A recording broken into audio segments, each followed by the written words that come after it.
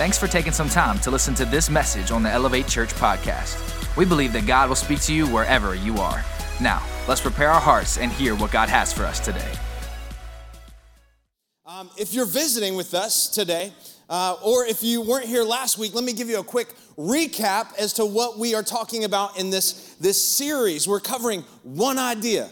That's it, just one idea. And it's really a Jesus idea. It's not just a good idea, but it's a Jesus idea. It is a Jesus concept. And here's what you and I should know, that when Jesus gives us an idea or a concept, it automatically, by default, becomes a mandate. Are you with me? Like if I was to give you an idea or a concept, it would be called an opinion.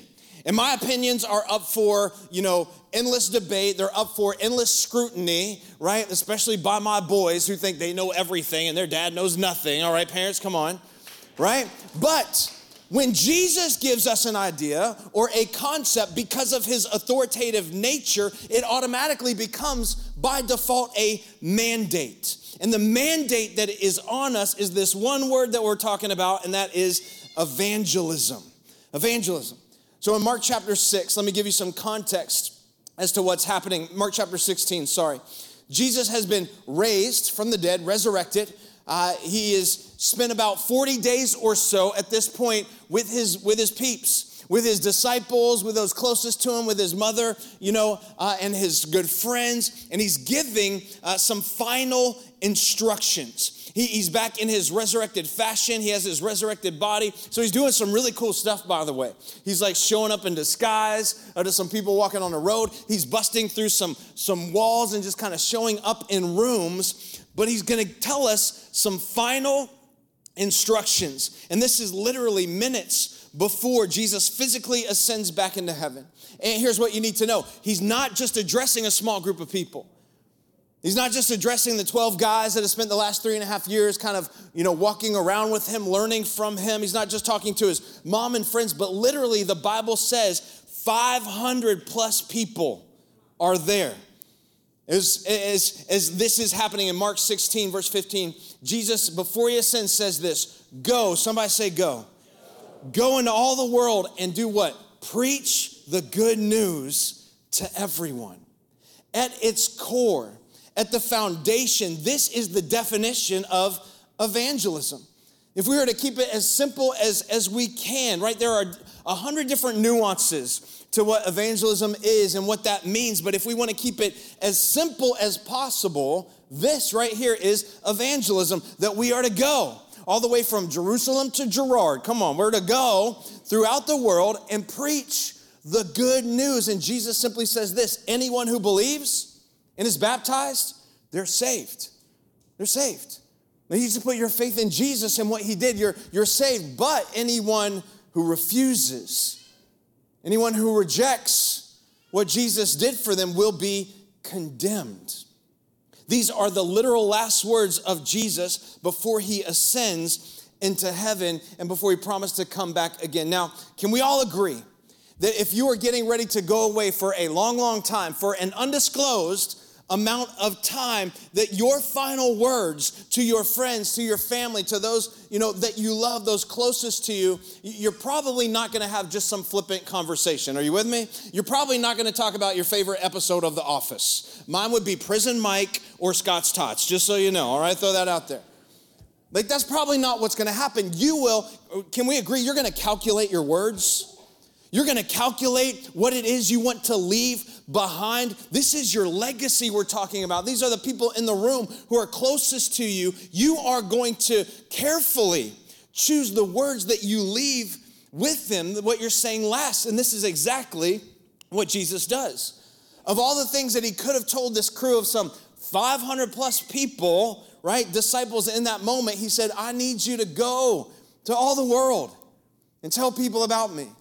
Preach the good news. And here's what's interesting about this is that not only is it the last thing that Jesus told us to do, but it was also the first thing that he called us to do when he called his first disciples to him. Check it out. Our theme text for this series in Matthew chapter 4 says this: one day, as Jesus was walking along the shore of the Sea of Galilee, he saw two brothers, Simon called Peter and Andrew. And they were throwing a net into the water, for they fished for a living. And Jesus called out to them and said, come and follow me. Now, I said this last week, and I think it bears repeating, that if you don't know somebody and they show up to your place of business, to your job, the thing that provides for you and your family, and on the spot, and you have no relationship with them, says, hey, I want you to change careers, like right now, he better have two things. First of all, he better have a killer salary package, right? Which we know, by the way, Jesus didn't offer. In fact, nobody's signing up for Jesus's retirement package because it included martyrdom. It included beheading and crucifixion and being stoned, right? Like, nobody's signing up for that. Or you better have something so compelling about what you're asking me to do that I would think about and consider following you. So here's the compelling thing Jesus said they would do. Come and follow me, and I'll show you how to what? Fish for people. And what blows my mind is that next phrase that says, and they left. Like at once. They left their nets at once and followed him. And listen, Jesus didn't say, hey, I'm going to change who you are at your core. He didn't say, I'm going to change your gifting. I'm going to change your passion that you have for fishing. I'm going to change, how I wired you. He said, no, I'm going to use those. I'm going to leverage those things that I placed inside of you for a more redemptive plan and purpose, because he designed you and created you in the first place. And they followed him. And what I want us to see this morning is that the bookends of Jesus' life and ministry started and finished with evangelism. It's the bookends of what he called us to do. He leaves this world and says, go into all the world, tell people about me. And he comes onto the scene, and the first two guys he picks, it says, hey, if you're going to follow me and be my disciple, like the foundation of being a disciple is I'm going to teach you how to evangelize, to fish for people. So evangelism is the bookends. It's the beginning and it's the ending of the discipleship process. And so here's what you need to know. If you're a first time just coming through these doors, or you don't realize it yet, we are fully committed with a deep conviction to making evangelism the bookends of everything that we do here at this church, because we believe that's what Jesus did.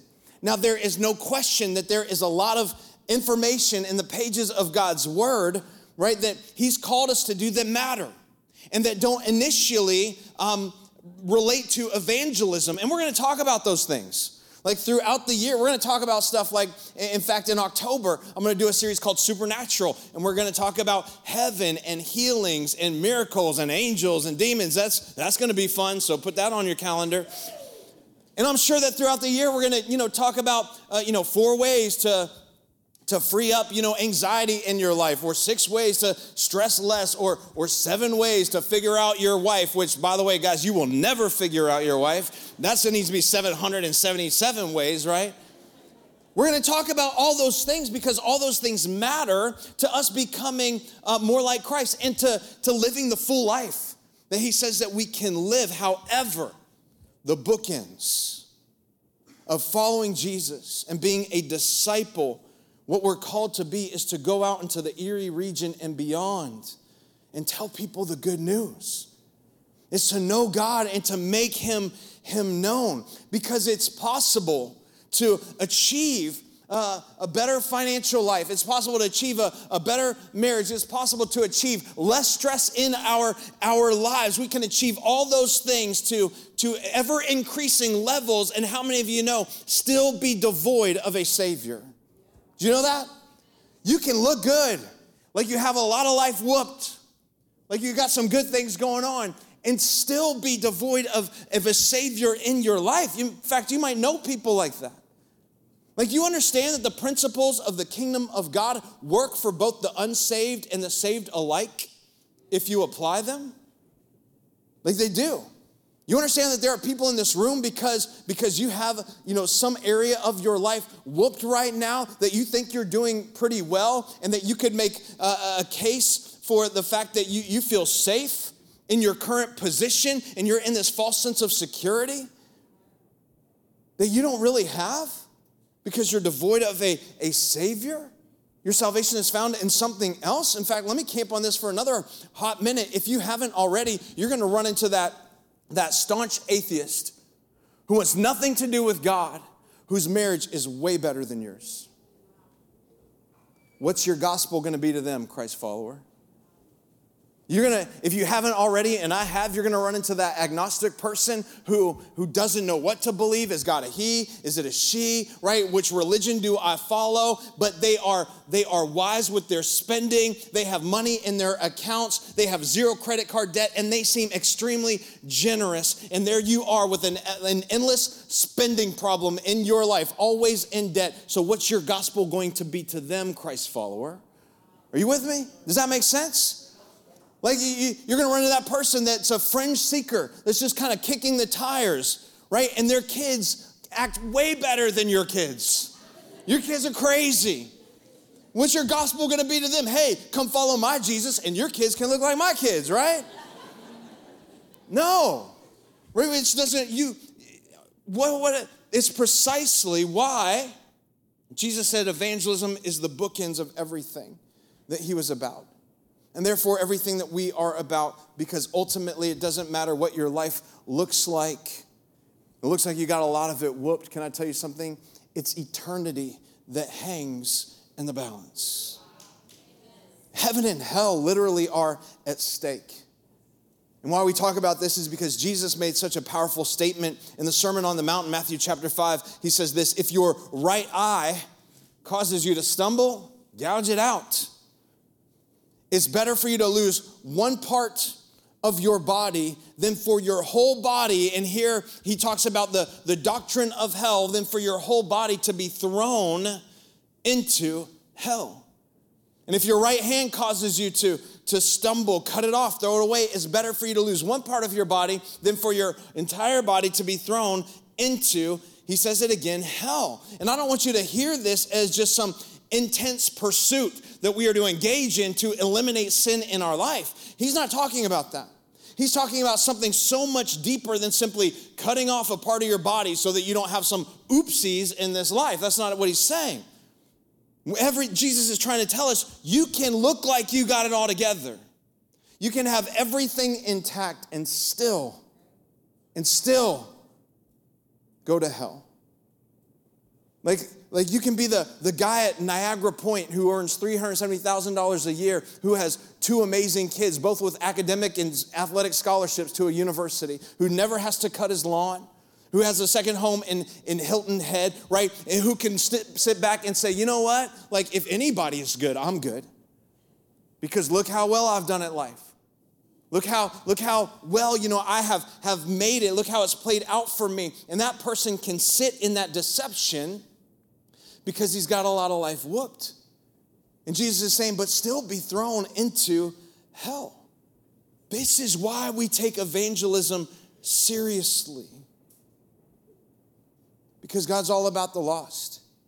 And how many of you know, lost doesn't look like a certain thing or a certain someone? I know sometimes we think about those people who are lost, who are, on the outside, that they just kind of look like they're just homeless or roaming the streets, but that's not what lost looks like. I had an experience, maybe it was this last winter up at Peak and Peak, and I was sitting there at a table. My boys were out snowboarding because I didn't want to kill myself, so I was just sitting in the lodge doing my thing. And there's this husband and his wife and their little 10-year-old, and I think this is the reason why it stuck so much into my mind and heart, is because I have a son that was this son's age, and the dad was just, you effing this, just berating him. And the mother was sitting there with her head in her hands, like embarrassed and weeping. Can I tell you, that's lost. That person needs a Savior. Look like they have it all together perhaps, but they're so lost. And I understand that there are 101 good reasons for us to engage in evangelism, but at the top of the list, and I promise you it's at the top of this list, it's where people will spend eternity. That's the top of the list. And I get it, hell's not a popular topic. Like nobody wants to talk about it, right? You didn't show up today thinking, great, we're gonna talk about hell. Like I understand that. Like I get it in our modern Americanized woke culture. Nobody wants to talk about hell. In fact, I think, we canceled hell in 2020 along with everything else. We want to talk about it, right? I understand that people want to try to explain it away, make it irrelevant to our existence. And I understand that in America right now, our highest form of love, as we have defined it, is tolerance and a blind acceptance of everyone and everyone's creeds and everything that they want to do and feel. Like, I get that. And so as not to offend anyone, we tolerate everyone. And you do you, boo-boo. And love is love. You're an animal, be an animal. I'm serious. But I have a mandate, not to just simply tickle ears or to offer nice general anecdotes for living, but to preach God's truth. And can I just remind you, not Colby's truth. This is not my opinion. This is God's truth, God's word. And when it comes to places like heaven and hell, we cannot read the Gospels with any kind of integrity and attach tolerance and blind acceptance to the message that Jesus came to bring. Like, we can't do it. If hell does not exist, and man, listen, I hope it doesn't. Like, I hope I get to heaven one day and they're like, hey, dummy, you got that completely wrong. That would be awesome. Because I don't want anyone to go there. And I realized that I only escaped it because of a free gift of grace, not because of anything that I could do or pay for on my own, right? It's the only reason that I escaped hell. But I can't see how Jesus would talk about the beautiful place of heaven, but also the weeping and the gnashing of teeth in an endless fiery existence apart from God if it wasn't a reality. I know this is going to be serious and sobering, but let me show you one passage of scripture that's foundational to what we believe about heaven and hell. It's found in the book of Revelation, Revelation 21. And I know as soon as I say that, some of you are like, uh-oh. But then some people are like, Revelation, yeah. Let's go. I've been waiting for this. But in Revelation 21, we see John, who is the revelator, speaking about this vision that he was giving about the end times. In the end times, in other words, when Jesus is coming back and he wraps all this thing up and he brings everyone to one of two eternal destinations. He's very clear about it. And here John is quoting Jesus, and Jesus is talking about the doctrine of heaven and hell. And it starts in verse 1 of chapter 21. Then I saw a new heaven and a new earth. For the old heaven and the old earth, in other words, the one we are living in right now, had disappeared. And the sea was also gone. And I saw the holy city, the new Jerusalem, coming down from God out of heaven like a bride beautifully dressed for her husband. And I heard a loud shout from the throne saying, and again, keep in mind, he's quoting Jesus. Jesus is saying this, look, God is now at home among his people, which was the original intent, by the way. In the garden, in Genesis chapter 1, 2, and 3, it was always God's plan for him to be with us, and he walks with me, and he talks with me, and he tells me, right, I am his own. Like, that was the original intent, for God to be with us and for us to be with God. So Jesus says God is now home among his people. He will live with them, and they will be his people. God himself will be with them. And I love this. He says he will wipe every tear from their eyes. Come on, this is heaven. There'll be no more death, no more sorrow, no more crying, no more pain. Why? Because all of that is gone for how long? Forever. And the one sitting on the throne said, still, John quoting Jesus. So picture Jesus saying this to us, Elevate Church. Look, I am making all things new. I'm making everything new. And then he said to me, write this down. Write it down. For what I tell you is trustworthy and it's true. It's trustworthy and it's true. And can I just say, if what Jesus is telling us is not trustworthy and true, then why are we here? If it's not trustworthy and true, then he is not good. He is not a good rabbi. He is not a good teacher. Maybe he's just a guy who 2,000 years ago had a knack for the miraculous, right? But I believe that everything Jesus says is trustworthy and true. Otherwise, we are wasting our time. And he says this, it is finished. I am the Alpha and the Omega, the beginning and the end. And then here's the great news of the gospel to all who are thirsty. Has anybody ever found themselves in that place? Just desperate for something, just knew there was something inside of you that was missing, that was lost, that was broken. To all of you who find yourself there, I give freely from the springs of the water of life. Freely. You can't earn it. You can't pay for it. You don't have enough in your bank account on your best day of pious living to purchase what you and I forfeited in the garden when sin entered into the picture. And so he says, everyone, to all who are thirsty, I'll give freely from the springs of water of life, and all who are victorious, you've received that, will inherit all these blessings, and I will be their God, and they will be my children. Now listen to this. He introduces the doctrine of hell. And this is equally trustworthy and true.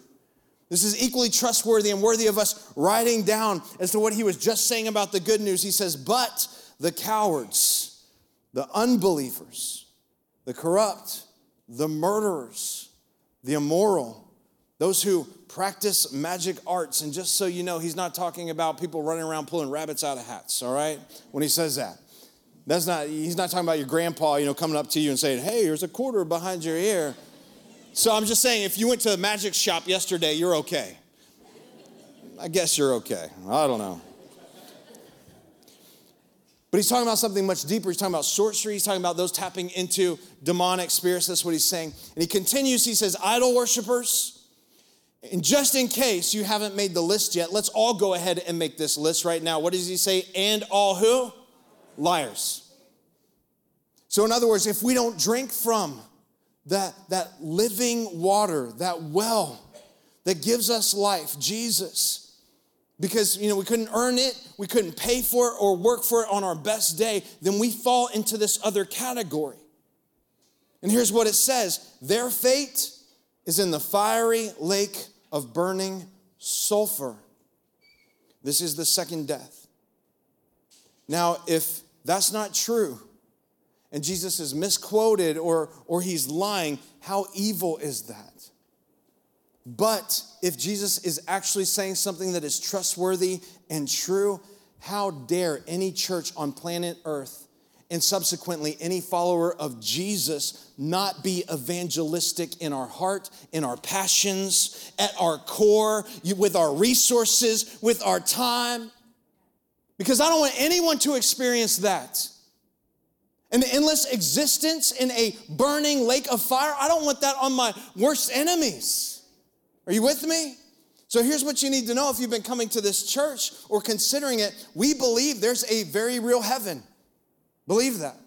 Jesus said that. But we also believe there is a very real hell. And we believe that at some point in your lifetime and in my lifetime, in everybody's lifetime, no matter your race or your creed or your place that you're from, you will have a time of decision. Do I receive or reject Jesus? Listen, we try to make it so we remove every single barrier to you being welcome walking in this church. And we will always do that. It doesn't matter if you believe what we believe. We will remove every barrier but one, and that's the cross. At some point, you have to come to a decision, did Jesus pay for my sins or not? And we believe we're all going to be faced with that moment where either we receive or reject Jesus. And I can't flesh out intellectually how God is going to do that with complete justice and grace. I can't argue with you on that, so don't even ask me to. I don't even know if I need to, because all I know is that in his goodness, he offers it to every single one of us. Every single one of us. So if what we believe about heaven and hell is true, then Elevate Church, we have a very sobering and awesome and difficult task of telling everyone in Erie and beyond with all blood, sweat, passion, energy that we have about the greatest news this world has ever known. We are committed to that. It's the best news on the planet. Like we cannot meet here in good conscience, roughly 52 times a year like a country club and keep that news to ourselves. Like I refuse to do that. That's not what God has called us to do. We're going to pass it on strategically and intentionally. We're going to take that message as far and as fast as we can. And if I can even press on this a little bit harder and have a little pastoral moment with you, when our conversations begin to turn inward, you know what I'm saying? I really didn't like the song they sang today. That music is too loud. It's just too soft. Something just didn't sound right. Well, I heard that this is what's going on, or that's what's going on. Like when that consumes your talk and your text messaging, we've missed the point. We've missed the point. And I'm not saying we sacrifice excellence. We will never sacrifice excellence with what we do, but we will ruthlessly sacrifice arrogance. Like I don't ever want us to miss the point of what we're trying to do here, the mandate that we have. And I understand the gospel is extremely problematic. This is a problematic message on a lot of levels. If it wasn't, Paul wouldn't have said this in Romans 1:16. I'm not ashamed of the good news about Christ. It is the power of God at work, saving everyone who believes. You know why he had to say that I'm not ashamed? Because the first 15 verses before that, he dropped some of the most confrontational, some of the most antagonistic, some of the most in-your-face message, right, that he ever has. And so he could stand there and say, I'm not ashamed of this. Because he understood something, that in order for the good news to go forward effectively, he had to first share the really bad news. Are you with me? And listen, one of the greatest acts of faith you and I will ever do is to preach the fullness of God's truth, God's word. Because in order for the good news to go forward, we got to first talk about the bad news. Otherwise, can I tell you something? It's just news. And the human heart has never been compelled to do anything great with just news. Like in order for the good news to be really good news, you first have to understand the really, really bad news. What if I told you back in 2018, there were some kids that got rescued from a cave? You'd be like, okay, good story. But what if I told you back in 2018, there was a group of kids between 12 and 15 and their assistant soccer coach who went into a cave in Thailand during a monsoon, and rainstorms came in, and they were 1.5 miles into the cave, and it flooded the entrance and they couldn't get out. And for 2 weeks, they were stranded in the dark in this cave, and divers went in. In fact, divers died giving their lives to rescue these children out of there. And after, 17 days, everyone came out of that cave, fully. Like, that's news, right? That's good news, because you understood the bad news. And so we have to first understand the really bad news before we can appreciate the great news.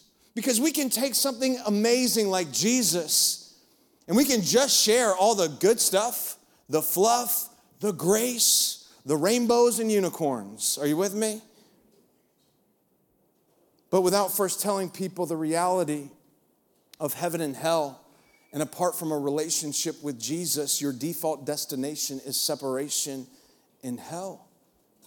You'll never understand the really good news, and we do people a great disservice. Like, how do you tell the guy in Niagara Point, right, who has everything, that he needs a Savior without first telling him that, like me, we're all sinners?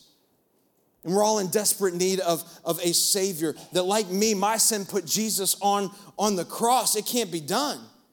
And so if what Jesus is saying is true and is worthy to write down, then we do a great disservice as a church if all we do is stand here on Sunday and talk about grace and mercy. And I'm all about that. 80% of what I talk about will be about grace and mercy, but we must talk about truth. The truth of God's word. Because we cannot continue to tell people about the remedy of the cross without first telling them about the sickness of our sin and the impact of it and the sin that got Jesus put on that cross. Because the reason he had to get up there was because of what I did. For all have sinned, the Bible says, and fallen short of the standard My sin put him on the cross. Colby's sin. If you're a first-time guest here, you need to know it was my immoral thoughts, my pride, my lust, my issues, even after becoming a Christian, that landed Jesus on the cross. Right? My sin did that. And so we did that. And we have this because of his infinite commitment to love us and save us, his image bearers. God sends his son and does the most heroic thing, sends Jesus and allows him to go up on a cross, shedding divine blood to pay the price for you and I. That's the beautiful message of the gospel, but that beautiful message is not nearly as beautiful if you don't understand your desperate need for a Savior. So we have to share the bad news before we get to the good news. Because you need to know the good news that it doesn't matter what you've done in this life. If you put your trust in Jesus, you'll be saved. And if you don't put your trust in him for salvation, you will spend an eternity in a fiery lake that Jesus is talking about. And I don't want that for anybody. Hey, this is why we fish. This is why this is important. This is why we have tough talks like this from God's word. Because in the kingdom of God, write this down, the sword always precedes peace. In the kingdom of God, the sword, confrontation, always comes before liberation. The sword always precedes peace. Not in our world's kingdom of tolerance and blind acceptance, but in the kingdom of God, the sword of God always precedes the peace of God. In Matthew chapter 3, it says this, in those days, John the Baptist, he came to the Judean wilderness and began preaching. His message was simply, repent of your sins, turn from your sins, and turn to God, for the kingdom of heaven is near. The prophet Isaiah was speaking about John when he said, and here's what a prophet said some 600 years before John came onto the scene. He said, he is a voice shouting in the wilderness, who says what? Prepare the way for the Lord's coming. And I love this, clear the road for him. So it begs the question, like, what can we do, church, to clear the road? Like, how do we prepare the human heart to receive Jesus? Because John is this physical and prophetic picture of what prepares the human heart to receive Jesus rather than to reject him. And you know what the entry point is of preparation? He says it, it's repentance. Repent, for the kingdom of God is near. So that means change. Rethink your life. Rethink the trajectory of your life, the direction that you are heading. Rethink what it is that you are doing. Rethink what you thought you knew about religion. Because it's not about religion. It's about a person. It's about Jesus. John says he's going to confound the wise. And he's going to shock the poor. Rethink this. We need to change. Why? Because the human heart is so ingrained in the world's value system that if we don't first repent, we might miss the Savior altogether. We don't want to miss Jesus. In fact, John, if you read John, I love John. He's such a wild man. Like, he's not what you would call a fluff and rainbows kind of preacher. And in fact, let's hear what he says. Because again, in the kingdom of God, the sword always precedes peace, right? Confrontation always precedes liberation. So this is what it says about John in verse 4. John's clothes were woven from coarse camel hair, and he wore a leather belt around his waist. For food, he ate locusts and wild honey, total watchbird kind of dude. And for people, just making sure you're paying attention. People from Jerusalem and from all over Judea and all over the Jordan Valley went to see and hear John, and here's what they did. Confessing their sins, he baptized them in the Jordan River. But when he saw many Pharisees and Sadducees, check this out, coming to watch him baptize them, he denounced them. Now listen, what he's about to preach to them, it's not because he wants to damn them to hell. That's not what he's doing. In fact, he wants to save them from it.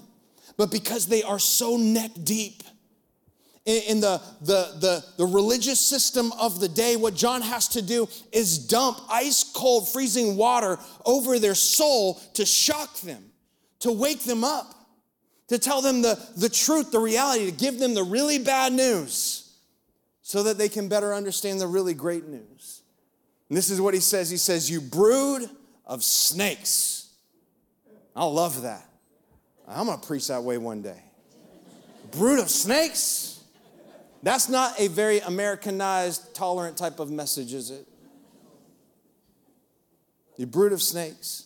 Who warned you to flee from the coming wrath? Prove by the way that you live that you have repented of your sins and turned to God.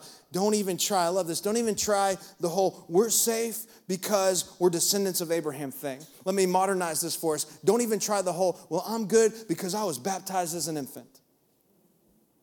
Don't even try the whole, well, I'm good because my grandmother, she drove me to church every single week until I was 16, and I pushed back enough to where she was like, forget it, I'm done with you, I'm not dealing with it. But because she had such a strong faith, I must too. I'm good. That's what they're saying. And he's like, don't even try that. Don't even try it. He says, that means nothing, for I tell you, God can create children for Abraham from these very stones. And then he says, even now, the acts of God's judgment. Whose acts of God's judgment is Jesus. He's poised. He's ready to sever the roots of the trees. Yes, every tree that does not produce good fruit will be chopped down. And here's the doctrine of hell again, thrown into the fire. Man, that's not an easy message to preach. He said, I baptize with water those who repent of their sins and turn to God, but someone is coming who is greater than I, so much greater. I'm not even worthy to be his servant, to carry his sandals, he says.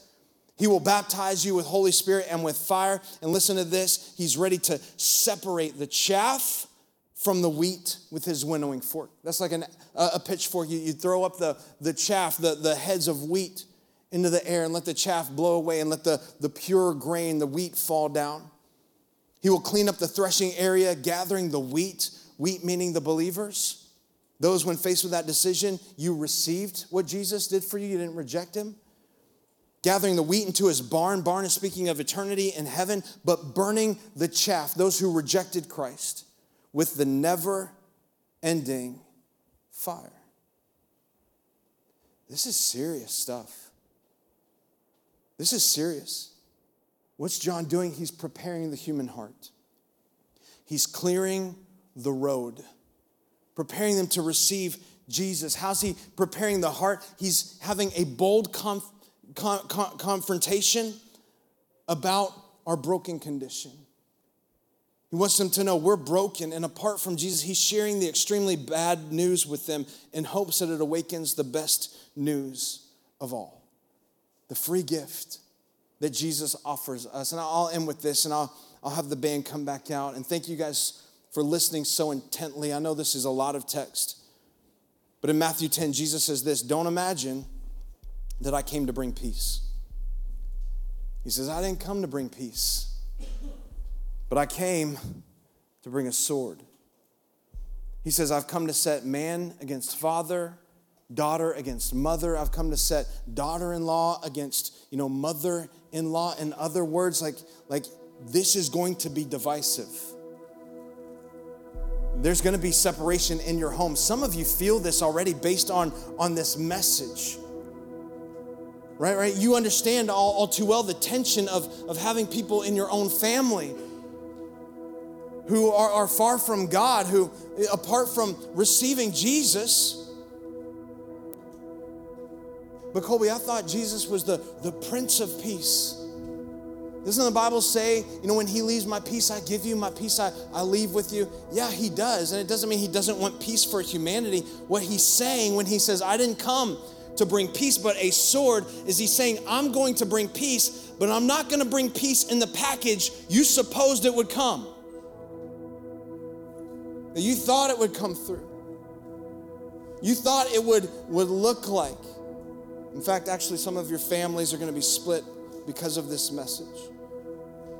See, we believe in a very real heaven and a very real hell. So this is not a joke. It's not a joke. And we have a job to do. And this was the heart of Jesus. This was the heart of his Father. I'll give you one more verse. And if you're judging how well a message is based on the amount of verses that I give you, this is verse number 35, if you're keeping track. Proverbs 24:11 says this, rescue those who are being taken away to death, and hold back those who are stumbling to the slow. Like, I want that to be the mission statement of my life. I want it to be that when I get to heaven, God looks at me and says, yeah, Colby, you know what? Salvation is from me. Yeah, but you helped rescue those who were being taken to death. You helped, hold back. Even if it's just for a little while, I'm trying to hold some of you back from stumbling to slaughter. Because I don't think we can find anything more fulfilling in this life than, God, how can you use my gifts, the way that you've wired me, the way that you've created me to play a part in the redemptive story of someone else? Because no human being deserves hell. Hell wasn't created for you. It wasn't. You need to know that. God does not send people to hell. People choose to go hell when they choose to reject what Jesus has done for them. And if we're going to share what Jesus has done for people, it will require bold confrontation about our broken condition. It takes courage. I understand that. It takes guts. But we are not a country club. We are not a theological think tank. We are a rescue unit. We are a hospital for sinners, not a museum for saints. We're a hospital. In fact, think about this. If you knew something was wrong with you internally, and you went to the hospital or you went to see a doctor and they ran some tests and the oncologist discovered that you had cancer throughout your body. But he decided, you know what? Their life looks okay right now. I don't want to be the one to give them bad news. I don't want to be the one to disrupt what's going on in their life. Like, I'm just not going to tell them. I'm not going to tell them, and eventually this sickness, this disease will take them out. Can you imagine if that was the church? Can you imagine if we decide to sit back on our hands on the greatest news the world has ever been given and say, I'm just going to let it play out in their life? When Jesus said, I didn't come for the healthy, I came for the sick, I came for those who need a doctor. So we're going to proclaim his message from this platform. We have a mandate to do that, but also you do too, as those listening and agreeing and taking it. And we have a responsibility to take the word of God, even if it is a sword, and believe that ultimately it will produce peace in people's hearts and lives. Hebrews 4:12, the word of God is alive and active, sharper than any double-edged sword. It penetrates even to dividing soul and spirit, joints and marrow. It judges the thoughts and attitudes of the heart. The Word of God is beautiful. The Word of God is encouraging. The Word of God is inspiring. But the Word of God is also confronting. It's confronting. Again, I know this is not an easy message to take, but we have a worldwide global epidemic, a cancer of the soul that spreads at a rate that none of us can contain. It's called sin. And we all have it. And we were all in need of a Savior. And until we understand the really, really bad news that apart from receiving Him, that our default destination is apart from Him forever. Now, I don't want that one for anybody. So let's do this. Would you bow your heads and close your eyes around this room in a very sobering moment? I just want to share with you what the Word of God says. Is that if Jesus is trustworthy and true, and that He offers us this free gift, and if anyone who is thirsty and feels this hole inside of their life needs to confess and repent and come to Him and believe in Him for forgiveness of sins, He will fill you up.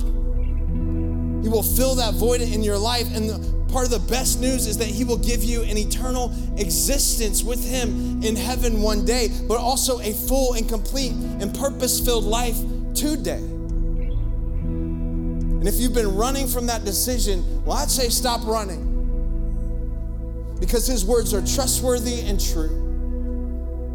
And if you confess Jesus as Lord, the Bible says, with your lips, and you believe in your heart that God raised Him from the dead, you would be saved. be saved from an eternal separation from him in hell and get to experience heaven forever. If that's you, that's why you're here. The way we do it is through prayer. We make that decision in our heart and we receive what Jesus did for us. If you'd say, Colby, that's me today, would you be bold right now and just throw your hand up? No one's looking, just throw it up high, just shoot it up right where and say, Colby, here I am. Yes, yes, and this is for God, saying, God, I need you, I'm desperate. I understand the really, really awful news. But more than that, today I received the really, really great news. And that is you already paid the price for my sins, past, present, and future, once and for all. And so today, I'm giving you my life. Just keep it up high. If that's you, shoot it up. Come on, hands all over this room. Even online, if you're online, you can let us know as well. Awesome, awesome, awesome, awesome. Praise God for all of you. You can put your hands down. And what we're going to do is say a prayer, because it's the way that we enter into this relationship with God. I'm going to have our church be bold and pray this along with you. Those of you who have already put your faith in Jesus, let's say this out loud together. Say, Jesus, today, I give you my life. Thank you for dying for my sins so I could be free. You are my Lord. You are my Savior. You have my heart. Thank you for heaven forever. In Jesus' name, amen. Come on, let's celebrate with those today.